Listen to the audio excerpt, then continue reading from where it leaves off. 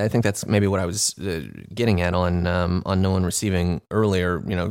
Saying it's like got sort of a dub thing almost. Like this is a very like rhythmic focused kind of album, I think, and melody is much less of a kind of focus this time around.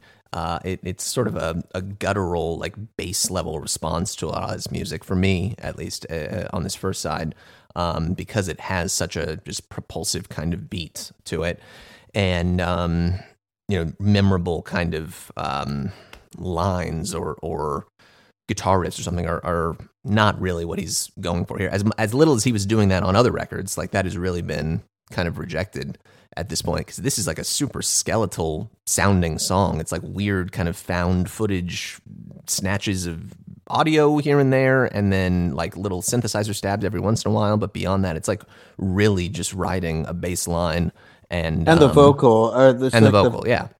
It's not that unlike African Night Flight, which is also an Eno production that's right after this. I think this kind of gives you, as like many things on the record, I think especially on this first half, it's just doing stuff that you'll hear later, like through a different artist that he's working with. Yeah, I mean, at this point, he is. It's 1977, right? So he is working with like Low is.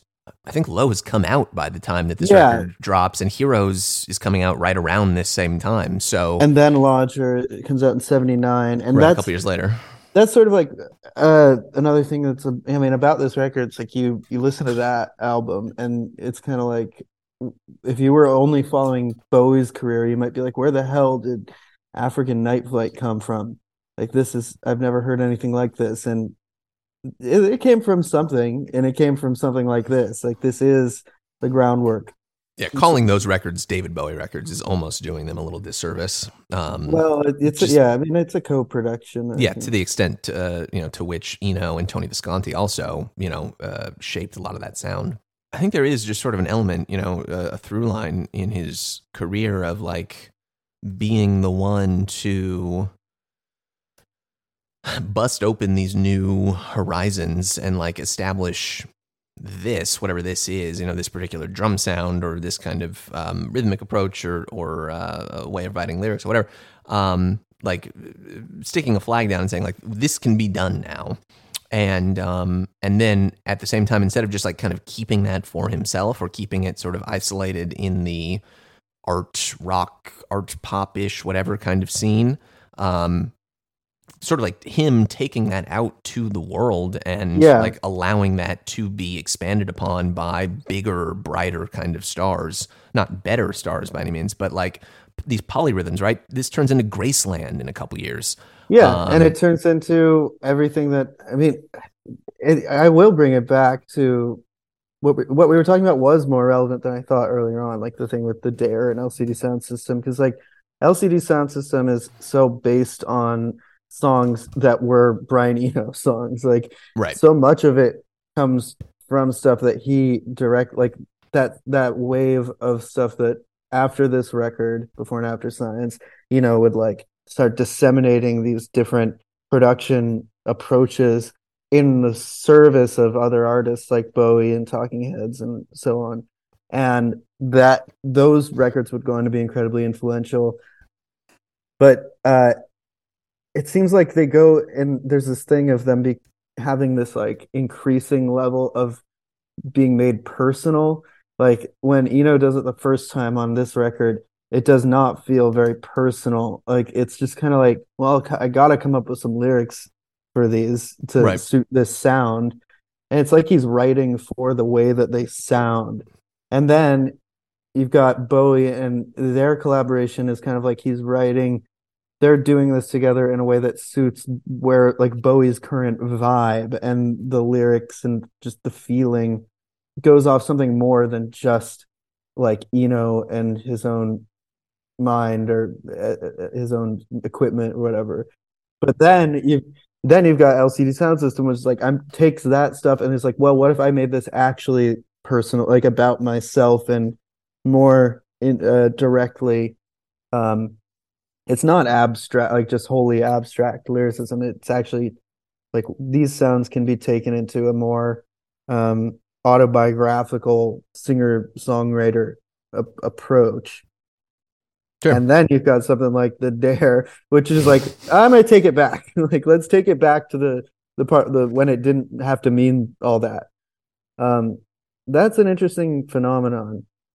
That it's just like, I think, it's debatable. Like, do we need to explore these sounds to their limit with what they can contain emotionally, or is it sometimes just a vibe that's like best enjoyed a la carte? That's a good question. Listeners out there, drop us a line. Let us know. Is it best enjoyed a la carte I don't know. sometimes? I mean, Energy Fool's the Magician is the next one. I don't know if we have anything more to say about Kurt's Rejoinder, but this one's just kind of a vibe, yeah. Yeah.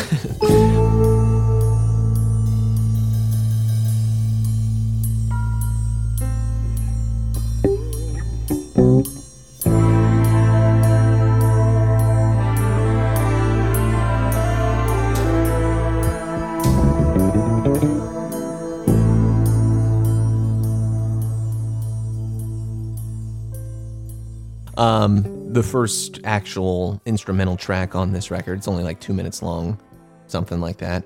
But thinking about like the work with Bowie at this time, like this is a clear sort of extension or clearly in the same sort of area that like the second side of Low is operating in. I think you could swap this in for like Warzawa or Subterraneans or something, and either way, you're getting sort of a similar kind of thing at that same time. And the difference being, of course, like what does it mean? What does it mean for Brian Eno to make a record like this with this kind of instrumental track on it and put it out as a Brian Eno, piece of music, versus what does that mean for David Bowie to do the same thing, right? So it can be the same, kind of music, made the same way with the same sort of feeling, but the way that it's presented, from whom it is presented, that has such a profound impact on the way it's received and kind of contextualize around it. The same way that like Bob on Nashville Skyline, or even better, Self Portrait, right? Like Wigwam or All the Tired Horses, like those songs might be sort of unremarkable if you just heard them on their own, divorced of any sort of context. But when that's Bob Dylan music, right? That is put out by Bob Dylan. And even though it doesn't have a Bob Dylan vocal on it, and they're instrumental tracks really mostly, All the Tired Horses obviously has the chorus or whatever. That makes all the difference, right? Yeah, except I think it goes the other way with Brian Eno. I think with Eno, the thing that is like, wow, I can't believe Brian Eno is doing this, is when it's actually more directly emotional and seems to be a thing about like more committed to being an album, a concept in itself. And that is what we got into on talking about Another Green World. Mm-hmm. And I think this is a retreat from that. Like this record to me, maybe it wasn't intended to be, but to me it doesn't work as like a record that it doesn't feel committed to being like emotionally vulnerable in a singer's in a songwriterly way, at least. No, I think you're right about that. So what I don't think it has moments like on Another Green World, like where I'll Come Running, that feels like so intimate in a way, or there's other moments where it really feels like love songs, and like that record has this kind of tender love song arc. This is different in that it seems more abstracted from that, but it's also, I think, getting more comfortable with writing for an idea rather than making himself like the subject or his feelings. And writing like for other people becomes what he ends up really doing. Yeah. Even conceptually on his own, writing music for films which are not real films. That's something that this record has about it that I think leaves you cold if you want like an emotive songwriting record, but it has some all its emotions I think are based on the expansive quality of certain points, like the end especially. Yeah. Or the emotional qualities of just a kick-ass rock song like the next one.